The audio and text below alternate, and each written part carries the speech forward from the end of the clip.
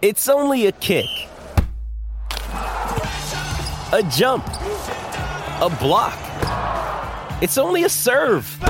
It's only a tackle, a run. It's only for the fans. After all, it's only pressure. You got this. Adidas. Welcome back, everybody. We have a Walmart settlement, Miss USA, a union revote, and a staff change at Auburn. My name's Ike Morgan, and we're down in Alabama. A woman who faced arrest and collection efforts after she was accused of shoplifting at a Walmart has been awarded $2.1 million by a jury in Mobile County, Alabama, reports AL.com's William Thornton. Leslie Nurse of Sims says she was falsely accused. She was later arrested, but then eventually the criminal charges were dropped. However, she said after that she received letters from a law firm threatening legal action against her if she didn't pay them $200, a threat that the plaintiff says was directed by Walmart. Now, the suit accuses Walmart of intimidating some who are falsely accused of shoplifting into paying settlements. Testimony claimed that Walmart has made hundreds of millions of dollars doing just that over the past 2 years. The defense, meanwhile, said that what Walmart has done is legal under Alabama law. A Walmart spokesperson said the company will be filing motions to dispute the verdict and the $2.1 million amount. Monday night's Miss USA pageant out of Tulsa had plenty of Alabama representation in the field of 51, reports AL.com's Mary Colurso. Now, first of all, there was Miss Alabama USA. Alexandria Flanagan was born in Birmingham and raised in Cullman, and she's a student at the University of Alabama in Huntsville.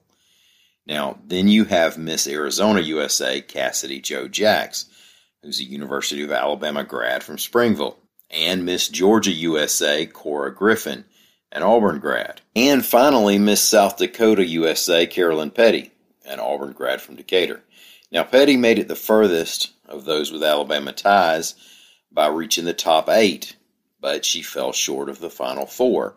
I don't know where they get these judges. But the winner and the new Miss USA is Miss Kentucky USA, Elle Smith. She'll represent the states in the Miss Universe pageant December 12th in Israel. Now, y'all remember that union vote for the Amazon Fulfillment Center in Bessemer. Back in February and March, employees who voted by mail chose overwhelmingly to not unionize. Unofficially, it was 1,798 no votes versus 738 yes votes. Well, the National Labor Relations Board has ordered a do-over, reports AL.com's William Thornton. The National Labor Relations Board has argued that Amazon violated labor law through voting irregularities such as installing a mailbox under a tent at the center to collect ballots. The union had argued that an on-site collection box usurped its role in conducting the election. Now, there were numerous other objections raised by the union after that election. Auburn football coach Brian Harston has fired offensive coordinator Mike Bobo, reports AL.com's Tom Green. Auburn finished its regular season on a 4-game losing streak, and the offense struggled mightily in the second halves of those games. Of course, quarterback Bo Nix was out for 2 of those and part of a third with his ankle injury, but the finish was still disappointing for a team that once sat at 6-2 with back-to-back double-digit wins against ranked opponents. And this was Bobo's first season of a 3-year contract, so he'll still have $2.6 million of buyout payments coming. Thank y'all so much for listening.